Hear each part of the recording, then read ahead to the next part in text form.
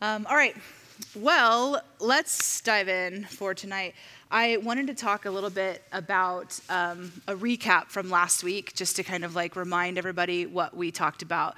So last week we talked a lot about the gift of prophecy and how it relates to you personally. Tonight we're talking all about how it relates to us as a corporate body of believers. I'm really excited to kind of explore the differences there with us. But remember, we talked last week about some of the different ways that you know how to hear that you hear the voice of God, like through discernment, through what you feel, through what you hear, your thoughts, all that kind of stuff. Hey, Grant, will you grab me the tape really quick? Sorry, my jacket is so slick; it keeps pulling the cord off my face. That's gonna be a long night if that keeps going. So we talked about the different ways that we hear God's voice. We talked about some of the obstacles to hearing God's voice, like our fear, our woundings, our experiences, our theology, all that kind of stuff. And I'll tell you, that was the one for me that I was thinking about a lot this week, of just how many times the filter has robbed me of hearing the real voice of God, you know? And then we talked about, how Jesus gives us the anointing to be a prophet, and then the Holy Spirit gives us the gift of prophecy and some of the differences in that. So tonight, like I said, I want to talk about just what the gift of prophecy in particular looks like and how we use it as people in today's world. And so we're going to be looking a little bit at some scripture in a little while as well. But I wanted to say up front, and I'm going to say this again multiple times tonight, but our culture really matters to the Lord, right? Like the Bible tells us that Jesus is going to come back after all the world has had a chance to hear the gospel, Matthew 24:14. And so I think when the Bible talks about every tribe and tongue, I honestly think the Lord really cares about our culture. Like he likes the nuances that culture has. And the gospel has application to the bush in Africa, the slums in India, the, impoverished people in Haiti, the super ultra rich in Bel Air and California, and everything in between. The gospel has implication. So the culture really matters in the way that the gifts of the Spirit are expressed. So when we get a little bit further into the night, when we look at 1 Corinthians, I want us to be really mindful that when we're reading the Gospels, when we're reading the New Testament, when we're reading the book of Acts, all these different books, we're actually looking at how the Holy Spirit is on display in the midst of their culture. Right? So when I think about America, I'm like, okay, so in our American culture, what does it look like for the prophetic to be something that we're all embracing and using, which is what Paul encourages us to do? I had this super weird experience with a prophet several years ago I thought I would share as we get started tonight. And we had a friend who was a traveling itinerant minister, meaning she, traveled all over the world preaching, and she was a prophet. And so she was in town visiting the friend, and the friend said, "Hey, I would love for you guys to meet her. I'd love for you to, for her to get to pray for you." And we're like, "Well, yeah, of course." Grant's always like, "More prophetic words, we're down." And I was kind of like, okay. So we went to dinner with her, and then the next night she came to a prayer night we were having. And at the end of the night, she came up, and she was probably 25 years older than us, maybe 30. So she was a senior to me, and I felt respectful of her in that way, but I didn't know her at all. And she said, "I want to prophesy over you guys." And I'm like, okay. So the prayer night had ended, right? And everybody's just mingling as you do. And so from here to here, two people who were at the service were talking. Not loudly, just having a mild conversation. And she came up and she took Grant and I's hands, and she kept looking over at them. And I'm like, "What's the deal?" And she goes, "I'm about to prophesy. You need to be quiet." And immediately Grant and I were like, "Oh, this is going to be really interesting, And of course, I didn't really know as much as I know now. I probably would have been like, "Hey, that's really not how we do things around here." But I just didn't know what to expect. And I was kind of like, let's just watch this play out, And they were really young. And so they both were like, okay. So they moved to the back of the room. So she grabs our hands, and I'm not going to shout at you, but she was shouting at us. And it was really quiet. And then she goes, "Thus says the Lord," full volume. So everyone in the room now is like, oh, she's saying something. And I remember thinking to myself, oh, I thought this was a private prophetic word, not a public corporate word, And she went on to say this really interesting word that was speaking to some of the wrestling I'd been going through, but answering it, in my opinion, in the wrong way. So I was really frustrated because I'm sitting there and she's like, and God forbids this, and God, and I'm like, well, this needs to end, I'm like, got my eyes closed and I don't know how to get out of this situation because she just like kept going. And then she stopped, like she ended. And it was like, in the name of Jesus, or I forget how she ended it. And then she goes, okay, thank you. And like very meekly, like walked out of the room. And the whole room, like our whole church. Were you there? Yeah, it was really special. Like the whole church is like, what just happened? And I think both Grant and I were like, it's cool, guys, it's fine. Like, because we didn't want to embarrass her. But at the same time, I'm going, how do you say whoa to whatever that was, And it wasn't like, the nations will be impacted. It wasn't something like that you wanted everybody to hear. It was more of just like, that was just so weird. Anyways, so culture really matters. Here's why I tell you that story. Because I think in our area, there's a lot of people who look at prophecy like that.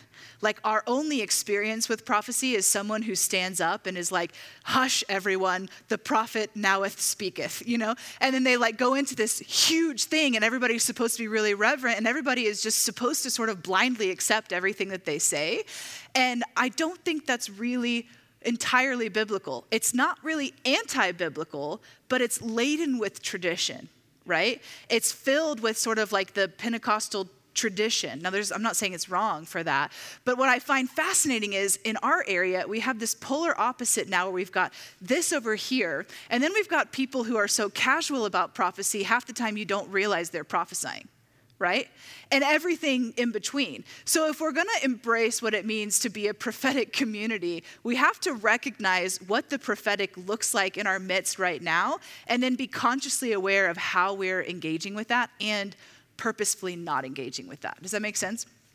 I love that story. It cracks me up because what I found in myself is I kind of really steer away from that type of a thing. And so it swings me over to the too casual. And I find myself often in conversations with people where I'm speaking to them and I realize I'm prophesying to them, but I'm just playing it off like it's just thoughts, right? And then I'll leave and I'll be like, man, I hope they understood that was the Lord. I'm like, well, how would they know that? Because I didn't actually say, hey, this is not just me spitballing here. And so I'm trying really hard to get better at when we're in conversation, being able to stop and say, hey, listen, this is what the Lord is saying, or this is what I'm hearing God say. So I genuinely feel like if we're going to embrace a prophetic community, we're going to embrace acknowledging that it's this Holy Spirit, even though we don't have to get the whole room quiet to do that. Can you imagine what it'd be like if you're at Starbucks with somebody, you're like, excuse me, everyone, close the laptops, the prophet speaketh, Everybody would be like, well, that was the end of my coffee break. So culture truly matters. I'm guessing most of you guys have an experience that's similar to that or have like thought about prophecy being this really formal thing. So my goal tonight is not to completely debunk that. It's really just to explore what does it look like in our day and age. All right, prophetic community. So one of my mentors, I forgot the book with me, but it's one of my mentors, Dr. Kim Moss, just wrote this book. It's called Prophetic Community. So if this strikes a nerve with you and you're interested in it, you can grab that book on Amazon. It's blue. It has a little flame on it. And it's a really in-depth look at the Bible, at how prophetic communities, which are really churches, are designed to work together. So I want to encourage you to get that if what we're talking about tonight is interesting to you. All right, I want to draw a diagram for you guys because I want to talk about how we actually hear the Lord. And I know we talked a little bit about this last week, but all right, so this right here is the point where we hear God's voice, okay? So we mentioned last week that the Lord is always speaking, right? He's never silent. He doesn't do anything without talking to somebody about it. He's always got an opinion about what's going on in your life. Sometimes we can't hear it. But this is the plane in which, this is like the frequency of our ears. It's not a block. It's like where we're hearing. So the voice of the Lord comes down, and then what happens is we end up filtering it. That was supposed to be an arrow. We end up filtering it through several different modes. These are different giftings. So like the voice of the Lord, God speaks, and then we end up filtering it through the prophetic. Or we end up filtering it through encouragement. or we end up filtering it through discernment, right? Last week we talked a lot about how all these different giftings are rooted in hearing the voice of the Lord. So what I think is interesting about this is if we recognize God is always speaking, so we open ourselves up, it's kind of like, oh, Lord, you're speaking. I'm going to open myself up to listen to what you're saying, and then he begins to speak, and then it begins to come out of you in one of these different ways. So we talked last week a little bit about encouragement, and I wanted to revisit that a little bit and talk about the difference between holy encouragement and a prophetic word.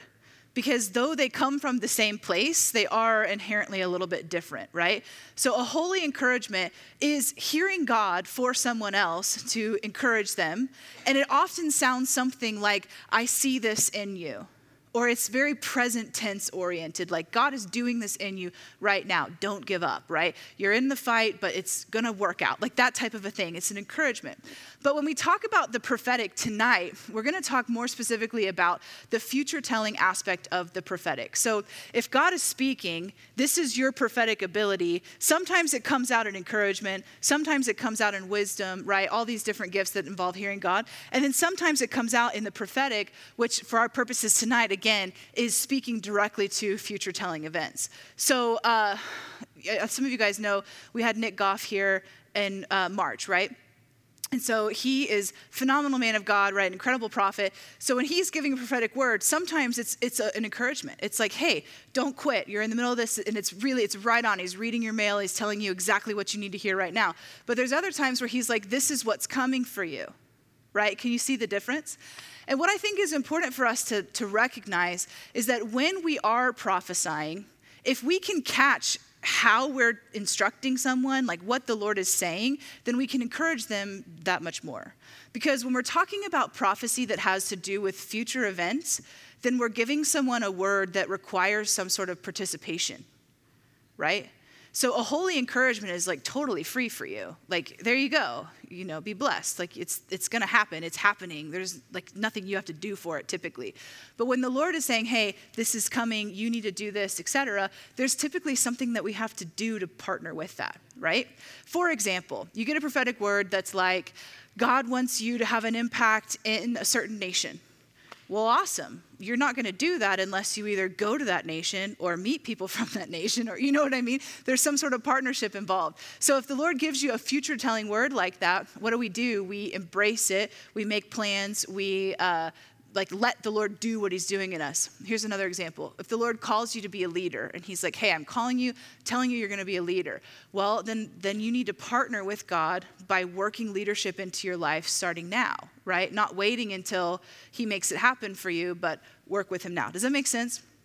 So when we are giving prophetic words and we're giving a future telling type word, I think it's really important for us to recognize there's a little bit more weight on that, because essentially we're inviting someone into a process with God. And I think that just needs to be filtered into our minds when we're having those conversations. Because my end goal with this class and just with this concept as a whole is that we up the level of our opportunities and our encounters to give prophetic words to people, right? Not just with your friends, but at church events, at other events, at small groups, that, when you're around other people and you have that opportunity to be like, hey, God is speaking to me. I'm now listening. I'm now opening my heart to receive. And I want to give you a word from the Lord, and I want to encourage you in that way. Does that make sense? All right, so how does it play out on a daily basis? So to me, what that looks like is, we'll just talk about church for now. If you are coming to church, then you're coming with an expectation that God's going to speak to you, right? We talked about it last week that we're all supposed to eagerly desire to prophesy. We all can hear the Lord. And so we come with an expectation for that. And also that we don't miss those opportunities. I don't know about you, but when you begin to look for this, it's sort of like, at least for me, sometimes it feels like time slows down for 3 seconds. And I realize God is here. I mean, he's always here, but when you have that moment in a conversation, you're like, oh, something just happened and God is here. And then we have the option to lean into that or be like, move on. Do you know what I'm saying? And sometimes we're like, this is awkward, move on. Not the right place, not the right time, whatever, even though if God is there doing it, it is the right time. But other times it's no, we lean in and then we deliver what God is saying, and then something unlocks in that person and they're built up, they're blessed, they're encouraged. That's what we're looking for, right? To me, that's what a prophetic community is. All right, we're going to take a quick break because what I want you guys to do is to talk for a minute about what ways do you see the gift of prophecy working in your life or in your community today. And then I want you to talk about, to turn to the person next to you and talk about what ways do you feel like there still needs to be growth. Okay, so this could be related to our perception as a whole to what prophecy is. It could be related to our ability to actually seize those moments, etc. But I want you guys to just take a second before we dive into the scripture for tonight. And you're asking the question, what ways do we see prophecy working today? And then what ways do we need to grow in this, okay? So I want us to get super specific now. And I want us to look at 1 Corinthians 14. And we're going to dive into what a hungry community looks like and the pitfalls of a really hungry community, okay? So I told you guys already, culture matters, right? And so the culture of the city truly matters when the Holy Spirit begins to move. And it really matters when we're looking at what we're reading in the Bible, right? And so we want to know what was happening in this church, in this community, externally, culturally, so that it makes sense what the writer was speaking into. There's a lot of metaphor in 1 Corinthians. There's like even some of the stuff about your head covering. Like a lot of that actually was metaphorical, speaking to very cultural customs of the day. Like they didn't really wear wedding rings. That wasn't a thing at that time. But the way you denoted whether you were married as a woman was you wore a head covering. So that was like out in public. That was your wedding ring, right? So when it starts to speak to a woman without a head covering, they're talking about a woman who feels indifferent about being married. It really doesn't care whether you acknowledge her as being married, and then of course that's disrespectful to her husband, right? So there's a lot of metaphor in that. But the church in Corinthians, like the town of Corinth at that time was 4 times bigger than Athens, which is like the capital of Greece or like one of the most known cities. So it was a huge city. It was a trade city. So they had like ports. There was a lot of like people would bring goods there and then they would export them out, right? So it was because of that a cultural melting pot. There were lots of different religions, lots of different cultures, lots of different types of people happening all within that city. It was an incredibly immoral city as well. There was a lot of sexual immorality. Prostitution was a big deal. In fact, one of the things I think is interesting is historically, in that time period, if you were a prostitute, you typically shaved your head. And if you were a slave, they would shave your head. And if you were an adulteress, your head would be shaved to like mark you as someone who had done something really wrong. It's a very, like, in that time of the world was we had so many shame cultures, right? Where it was sort of like, oh, we're so mad at you for doing this and we're going to publicly shame you, which I've been thinking, this is a total tangent, but I've been thinking about how our culture is becoming a shame culture again with social media, right? When somebody does something wrong and it's like, and all the trolls come out at them, and we're like back 2,000 years ago, we're doing it all over again, just with a keyboard instead of a razor. So it was like easy to denote women who were prostitutes because they were shaved. Didn't mean every woman that had no hair was a prostitute, but that was a very real thing. I find it really interesting, another side note, but we're not going to cover these verses tonight, but if you're reading through this and studying it, you might be interested to know. One of the reasons why the women are instructed to be silent, specifically when they don't have head coverings, speaks to if you don't have hair and hairless people are prostitutes, then you just came out of that, right? There's a very short amount of time that went down because you still don't have hair. So when we're speaking about people who are getting up in church to instruct the body, well, you really don't want someone getting up in a leadership capacity that's brand new in their faith, right? That just doesn't make sense. So it's really interesting when we look at the cultural context, what was being talked about. So again, Corinth was a big city. It was a trade city. It was a melting pot of cultures. And then the church in Corinth was a very, very hungry people. How do we know this? Because Paul speaks to their hunger. He speaks to their desire to have manifestations of the Spirit at work in them, to have encounters with the Spirit. He speaks to that. And what I love about this is that Paul doesn't tell them to simmer down. He just tells them to be a little bit more thoughtful, right? I think that's so important. This is what we need to imagine in the Corinthian church. They're in their church service, everybody's showing up, and everybody is doing whatever feels right to them. So you've got one person over here like Shabba, shabba, shabba, shabba, just like screaming in tongues, being really loud, like just about, how do I know this? Because 1 Corinthians makes a point in chapter 13. If you're just going on and on, you're like a clanging cymbal if you don't have love, right? So if you look at this objectively, you can actually see Paul was coming in and speaking into their culture. I'll get back to this in a second. What I love about Paul is that he was a builder. Right? He was like, if we're going to say Paul was a prophet, we would say Paul was a builder prophet. So he didn't just walk into these different cities and say, hey, this is what God is saying. He walked in and was like, this is what God is saying, but here's your issue. Like, it doesn't really matter if you like what this over here unless you figure this out. And I love that because we read Romans and he's like, hey man, this is what you need to know. And we read Corinthians and he's like, this is what you need to know. And it goes on and on through all of his books. And I think what's phenomenal about that is that his anointing was as such a father that he was willing to get into the dirt of what was going on in people's lives to speak into that. That's what's happening in 1 Corinthians, right? That's what's happening. He's walking in and he's like, whoa. This is one giant free-for-all, and I can't leave you like this. And he's recognizing, this is my interpretation, but I feel like this is there if you look objectively over the whole of the book. But I feel like what he's saying is, you guys are so passionate, you're so hungry, that you're willing to run over everyone for the sake of your own needs being met.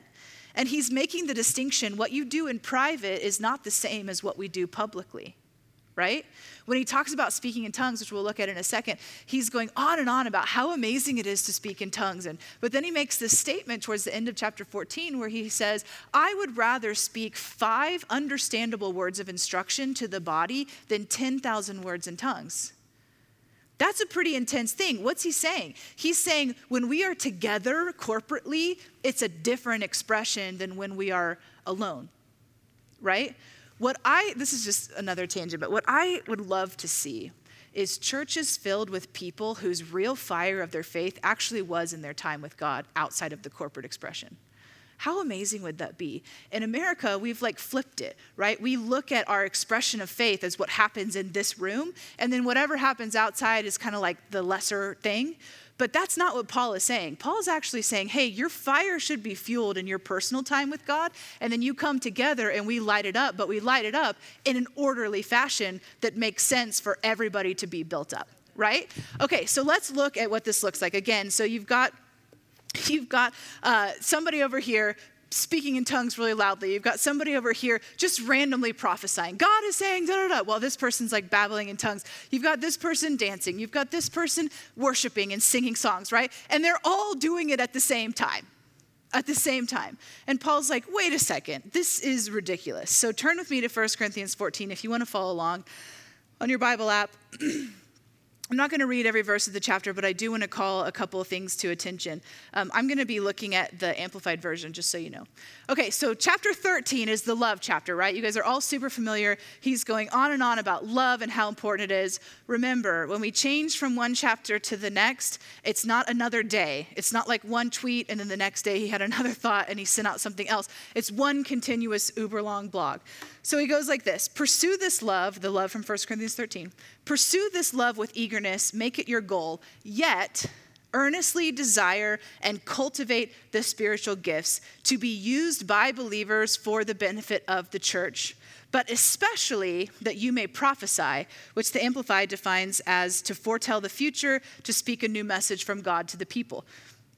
What's he saying? Pursue love, do that, but also cultivate and get excited about what is going on with the Holy Spirit, and especially to prophesy. Verse 2, for one who speaks in an unknown tongue does not speak to people, but to God. For no one understands him or catches his meaning, but by the Spirit he speaks mysteries. But on the other hand, the one who prophesies speaks to people for edification, to promote their spiritual growth, and speaks words of encouragement to uphold and advise them concerning the matters of God, and speaks words of consolation to compassionately comfort them. So here we've got 3 expressions of the prophetic in this one verse, right? The prophetic comforts, the prophetic gives wisdom, the prophetic builds and promotes spiritual growth. Sounds exciting, yeah? So he goes back and forth to talk about tongues and prophecy because these are two of the gifts that everybody gets to use. They're like universal. They're open to all people. And I think that's part of why he uses these two in comparison. He says in verse 5, "Now I wish that all of you spoke in unknown tongues, but even more, I wish that you would prophesy. The one who prophesies is greater and more useful than the one who speaks in tongues, unless he translates or explains what he says so that the church may be edified, instructed, improved, and strengthened." Are you catching the theme here? Right? Prophecy is not just good, it's actually vital for the life of the believers, right? We actually need to have the prophetic working in our midst. He goes on in verse 6, "Now believers, if I come to you speaking in unknown tongues," let's keep going on a little bit.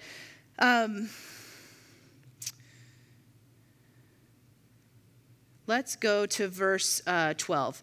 He says, "So it is with you. Since you are so very eager to have spiritual gifts and manifestations of the Spirit, strive to excel in ways that will build up the church spiritually."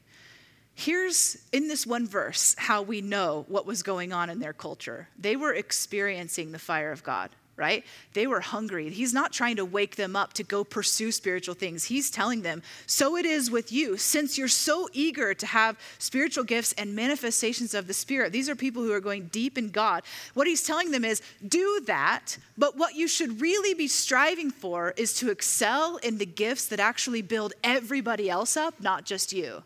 Wait a second. That's pretty profound if you think about it, right? Because it's no longer just about you stoking the fire for your own life. It's about you stoking the fire for yourself, but also how you can be a part of being a blessing to the body. Verse 13, "Therefore let one who speaks in a tongue pray that he may be gifted to translate it." Let's see, we're going to not cover tongues tonight, so let's keep going down.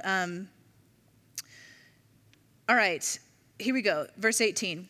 He says, "I thank God that I speak in unknown tongues more than all of you," but I mentioned this earlier. "But nevertheless, in public worship, I would rather say 5 understandable words in order to instruct others than 10,000 words in a tongue which others cannot understand." And he goes on to say, verse 20, "Brothers and sisters, do not be like children. Don't be immature or childlike in your thinking. Be infants in matters of evil, but in your minds be mature adults." Why is this important? What is he saying? Think logically. Right? Think about how you're affecting other people. Think about what's going on in the room when you're there, right? Don't just close your eyes and be like, it's only me.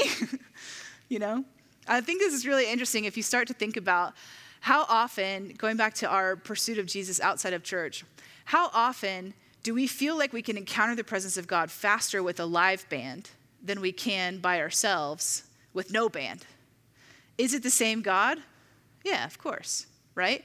But a lot of it has to do with what we've trained ourselves to get used to, how we've trained ourselves to think about God. And what he's saying here is be mature in how you pursue this. Recognize there's so much more going on so that you don't come so desperate to the corporate gathering that you're willing to just bypass everybody else in the room, right?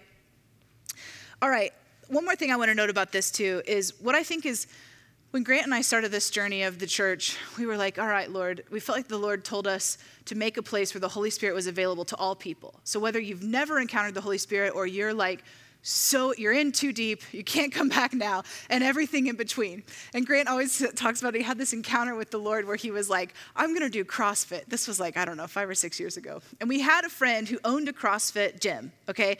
So he was like, I'm going to go to this gym to support him, and I'm in, like I'm done. He said, I go to the website to sign up, and I'm like so taken aback. It was like, you're going to be ripped, you're going to lift tires, you're going to like whatever. And it was so intense to him that he was like, I'm not doing it. Like I literally came to the website to sign up and now I'm not signing up. And he said in that moment, the Holy Spirit spoke to him and he said, this is how people feel about charismatic churches. It's like when they get there, they're like, what is happening, right? And they're so taken aback that they're just like, I don't need it. I don't want it. I'm fine. And they miss out on this dynamic relationship with God. Now, I'm not saying every church needs this model. I'm just telling you what we felt like the Lord had given to us. And what I love about what Paul is saying is he's speaking to that, right? Don't quench the fire that's inside of you. Don't say it's too much for what's happening in the room. Just have a brain. So in our journey over the last several years, we've had a really hard time trying to figure out what's the line of giving people freedom, but also recognizing a whole lot of freedom drives most people away. And we've had a couple of experiences over the years where we've had some real hard conversations between the two of us of like, how are we going to handle this, you know? And we had a pastor who we consulted who was like, tell us what to do. You know, you've been experiencing this for like 20 years. We've been experiencing this for like 20 minutes, you know? And he started talking about how what happens in the corporate gathering. I'm not going to get all the way into it, but essentially what he's saying is what's in this chapter, right? That it's that one person who's experiencing God on their own, that's good, and we want that to happen, but they have to come in line with what God is doing corporately in the room, right? And that's what Paul is saying. Man, if you are lit on fire, amazing, but make sure you're burning with the same fire that everybody else is burning when you show up to church. And then you can walk out that door and you can be the reddest flame of your life. But if it's yellow in the room, let's be yellow together. Does that make sense? And I say that because I've had such a hard time embracing that, because the last thing I ever want to do is make someone or feel like they can't be as free as they want to be with the Lord. But what we're looking at here is Paul saying, you're forgetting what's going on. It's not just about you, right? And maturity looks like coming to the place where we are so on fire for the Lord that we can temper our level of burning for what's in the room so we can support and build up everybody. And I think there's a ton of wisdom in that. All right, so let's jump down. I want to finish talking about this. Verse 24, he says, but if all prophesy and an unbeliever or outsider comes, he's talking about tongues. Okay, let's go back one. So then if the whole church gathers together and all of you speak in tongues and outsiders or those who are not gifted in spiritual matters or unbelievers come in, will they not say that you're out of your mind? And they will, right? If everybody is speaking in tongues, they're going to be like, what is going on? And then he says, but if all prophesy and an unbeliever or an outsider comes in, he's convicted of his sins by all and he's called to account by all because he can understand what's being said. Verse 25, the secrets of his heart are laid bare, and so falling on his face, he will worship God, declaring that God is really among you. Where I feel like the Lord is saying about this verse in particular is that when we come into a place where we are prophesying what God is doing, it creates an atmosphere in the room that's really significant and different than if we're all praying in tongues. Right? And there's benefit to that when we're all praying in tongues. Like if you come on a Sunday morning to our pre-service prayer, we will all be praying in tongues. That's like what we do, right? That's part of how we set the atmosphere. But there's something entirely different in our pre-service prayer when we all start to prophesy what God is saying, and you can get a sense for, oh my gosh, we're all hearing the same thing. This is crazy, and something shifts in the room. And I think that's what he's pointing to, right? There's a different thing of God that comes out with these different giftings, and we need to not neglect what's so profound about the prophetic at work. All right, then he goes on to say, what then is the right course, believers? When you meet together, each one has a psalm, a teaching, a revelation, a tongue, and an interpretation. Let everything be constructive and edifying and be done for the good of the church. If anyone speaks in a tongue, it should be limited to 2 or 3. And then he goes on and he gives some specific instructions about order. And he ends up even saying, I love this verse. He talks about the prophet who's prophesying. He says, for the spirits, in verse 32, for the spirits of the prophets are subject to the prophets. The prophecy is under the speaker's control, and he can stop speaking. So let's go back to that story I told you guys at the beginning, right? At that point in my journey, I was not sure if the person could stop speaking or not. I didn't understand the prophetic like that enough to realize that some people are so convinced they can't stop speaking, right? They're so convinced that they're prophesying, and you better not interrupt me because, the heavens will open and we'll all be smited, right? It's like they're so convinced of that they won't even give you the option to shut them up. But what is he saying here? Clear as day. There ain't no prophet on the face of the earth that is not under control of what's coming out of them. And so they can. Do they need to every time? Of course not. But they can. And I think this is really significant because when we're talking about seeing revival break out in our churches, then you're going to be looking at this verse, right? You're going to be looking at this context where everybody is lit up, where everybody is experiencing stuff, where everybody's showing up ready to go super deep. And in that place, and in all of them, but in that place, the order of importance is so important. That 1 Corinthians 14 chapter, that's what it's really about. It's Paul really going into, here's what's important. Yes, you having experience is super important, but you coming into what God is doing as a whole builds everybody up. Does that make sense? All right, one more verse. Let's go down to the end. So verse 39, he says, therefore, believers, desire earnestly to prophesy and do not forbid speaking in unknown tongues, but all things must be done appropriately and in an orderly manner. So again, I feel like tonight, as we're talking about what it looks like to birth prophetic community, one of the things that we see in this chapter so clearly is it looks like mutual submission to the authority of God, right? And Paul goes in to talk about the submission of a husband and a wife, and when he talks about men and women, he's actually really speaking to married couples. In chapter 11 of 1 Corinthians, he actually talks about women prophesying. So he's not forbidding women to prophesy. Like 4 chapters earlier, he's talking about women prophesying in the church. He's just giving specific instructions, and he's trying to help people understand when we come under the authority of God, the real power is there. Right? The real power that we really are looking for is in that place where we're aligned with each other. I think I forgot one verse I want us to look at that the Lord is just reminding me, and it's so interesting. Okay, verse 29. All right, thank you. It says, so let 2 or 3 prophets speak as inspired by the Holy Spirit. Catch this. While the rest pay attention and weigh carefully what is said.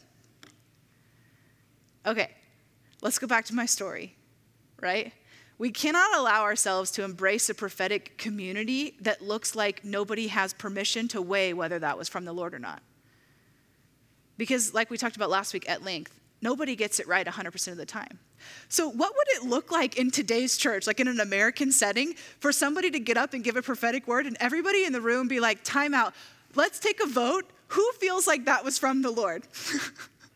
I don't think we're secure enough as humans to handle something like that, right?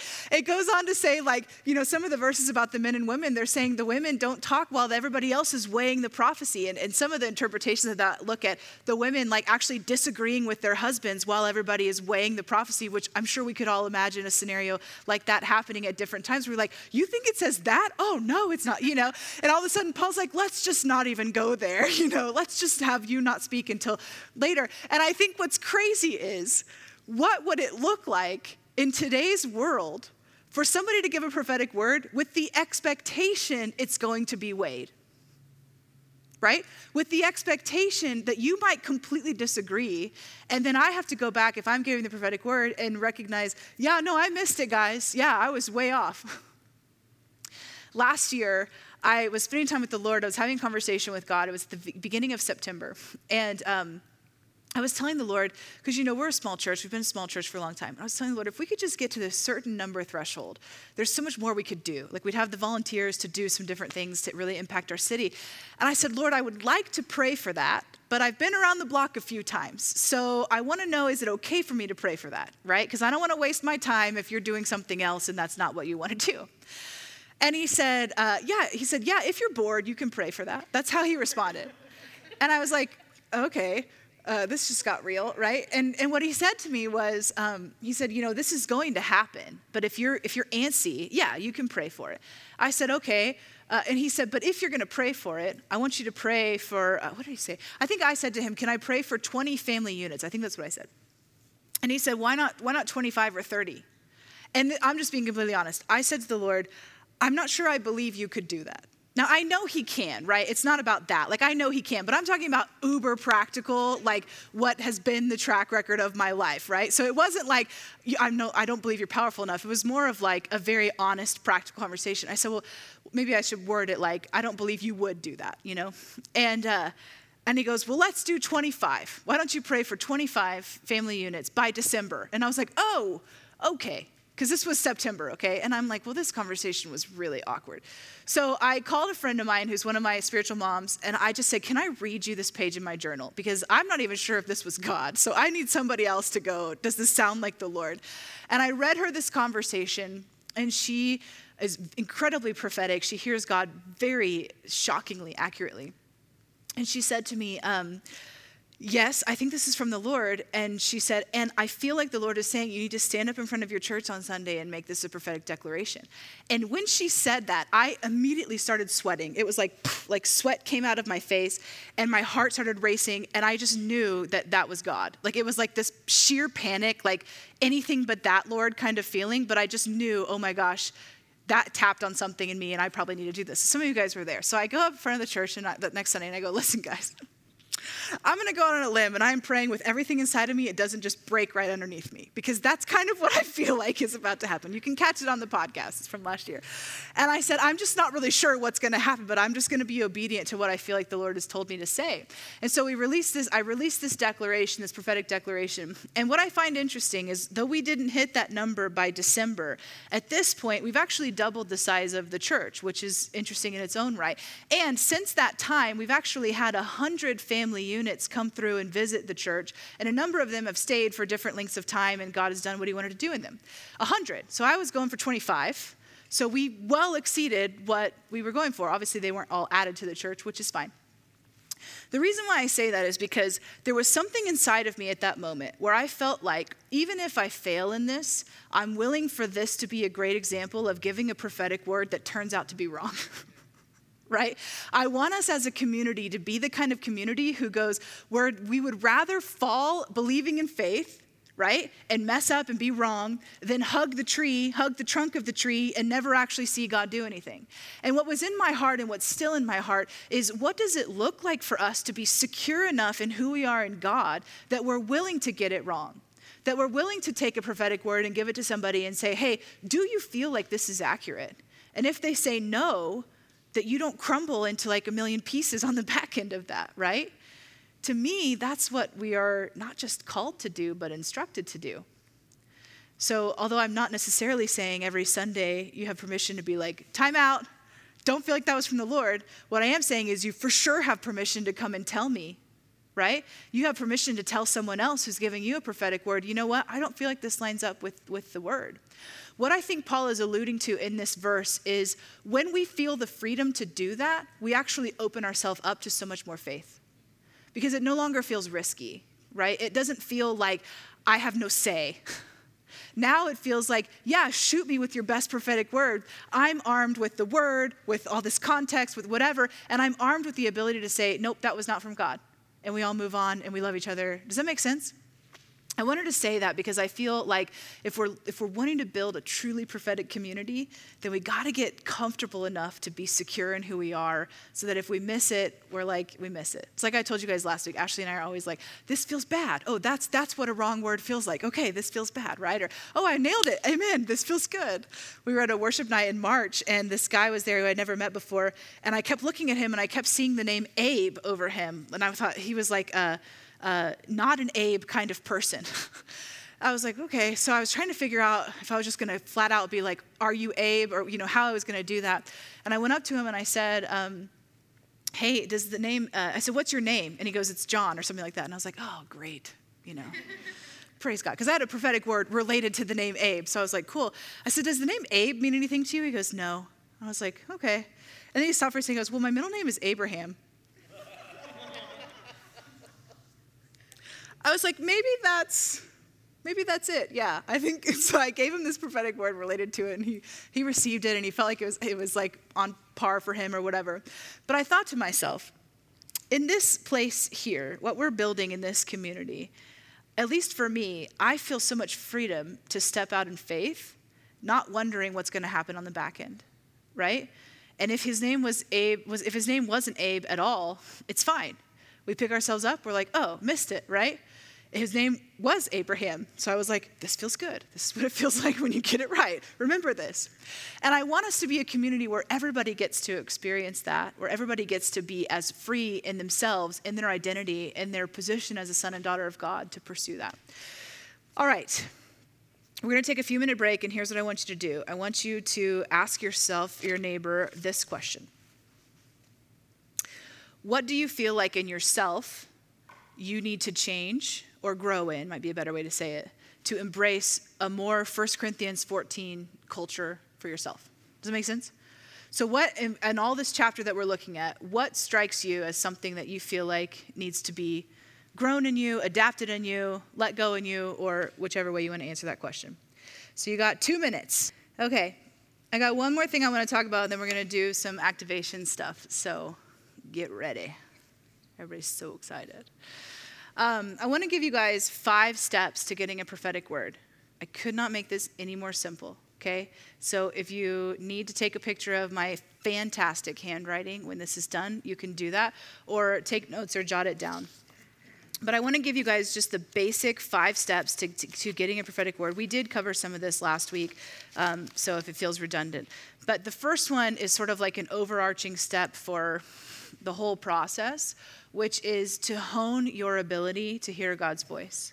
Just to do the things that you need to do, reading the word, spend time listening, practicing, all that kind of stuff. So this is sort of an overarching one, but hone your ability to hear God. Okay, the second step. This is like rocket science. Are you ready? Listen and receive. Okay? Listen and receive. So you want to give a prophetic word to somebody? All you need to do, start with, is listen and receive from the Lord. Again, when you're getting a prophetic word, it comes like a thought, a picture, a mini movie, an impression, a gut feeling, or, it comes in so many different ways. So I've heard this forever, and I don't even think this is biblical, but it's an interesting tool, so there you go. But they talk about, when I was learning this stuff years ago, they would talk about praying this prayer that we bind up the world, the flesh, and the devil, right? And the idea in this is that we're just looking to only hear from the Lord himself. But what's interesting is when you clear out the distraction, which is really what that prayer does, when you clear out the distraction, and for me, I just picture like completely blank in my mind, then the first thing that pops in is often from God, even though it doesn't make sense. Right? It's like it comes just like that. And sometimes our brain starts to go, what is this? And we'll end up flushing something out if we're not actively listening and receiving what he wants to say. So step 2, listen and receive. Step 3 is filter, filter, filter. So we talked about this last week, but we're checking the prophetic word that we're receiving against the Bible. Like, does this sound like God? Does this line up with his character? We're checking it against the context of the word, right? Like I can't tell you how many times when we were doing youth and college ministry that people would say, I got a prophetic word that I'm going to marry someone, but he was dating someone else, right? And I'm like, interesting. And one person was like, I had this dream, and I know it was from the Lord that I was married, and this guy ended up marrying the person he was dating and had been dating for like a year at this point. And there was a lot of like disappointment in that because they were like, I really feel like this was from God. And I'm like, yeah, so when we filter the word, we take the context into play, right? So we filter, filter, filter. Number 4, we give the word, okay? Told you guys, rocket science. We give the word to the person, typically. I guess you could give it to yourself, but... So you're going to give the word. What I think is important to note about this is if you feel a little bit unsure, just own that, right? There's nothing wrong. We're talking about growing in our prophetic abilities. So there's nothing wrong with saying, hey, I don't know if this applies to you at all. Some of my buffer statements I love to use is, I could be completely wrong, but you guys have probably heard me say that before. Often when I say that, I'm pretty sure I'm right, just so you know. But I say that because I want the other person who's receiving the word to have the opportunity to be like, oh yeah, no, that's not me at all. You know what I mean? To me, I feel like that's a way we can respect. You don't have to do that, but that's just to me, I feel like a way I can respect people is by giving them an opportunity to weigh it without feeling awkward about it, right? So you can use my buffers. You can say, listen, take this with a grain of salt. That's another one of my good ones. You can say something like, I could be completely wrong, or this is what I feel like God is saying. It's a completely different phrase than this is what God is saying, right? So you're leaving the door cracked just a little bit for the reality that you're human and you're on your journey. And then step 5, perhaps the best step of them all, repeat. Repeat the process. So we're continually honing our ability to hear God's voice. Then we are receiving the word, right? We're asking the Lord, speak to us. We're checking it. This doesn't have to be like a long process. We're checking the word, and then we're giving it. And then we don't stop there. We're going to continue to do that, right? So snap your pick if you need to. Here's what I think is like uber simple about this, is that it doesn't have to be complicated. For some of you, you're called to a different measure of this gifting or a different assignment with this gifting, and this list is way too simple for what goes on in your process when you hear from the Lord. But at the base level, this is what you need. So here's what we're going to do. We're going to do a blind activation, okay? And people love and hate this exercise. eyes. And I really don't care if you love or hate it, because we're going to do it. So since I know all of you, we can do this. Trust me, guys, we can do this. Here's how it's going to work. Half the room is going to go line up against the wall and just touch the back of the wall, okay? And then you're going to close your eyes. Keep them closed. If you're a peeker, put your hand over them, okay? And then you're just going to stand there. And when everybody's against the wall, the rest of us will come, tap you on the shoulder. You're going to keep your eyes closed, and you're going to give them a prophetic word. Why is this a helpful thing to do? Because you can't take any context clues from the person, right? And if you know them, then you don't know who you're prophesying over. So it's not like you can say, well, I know this is going on in your life. Here's a word for you, right? You guys so excited? I know you're not. Everybody's like, panic, panic. I'm weighing this word. It doesn't feel like God. This feels bad. Right, this feels bad, yeah. But we're going to do it, and then we're going to switch so everybody gets a chance to be the blind prophetic person. So listen, there's no pressure, right? Everybody knows you have the permission.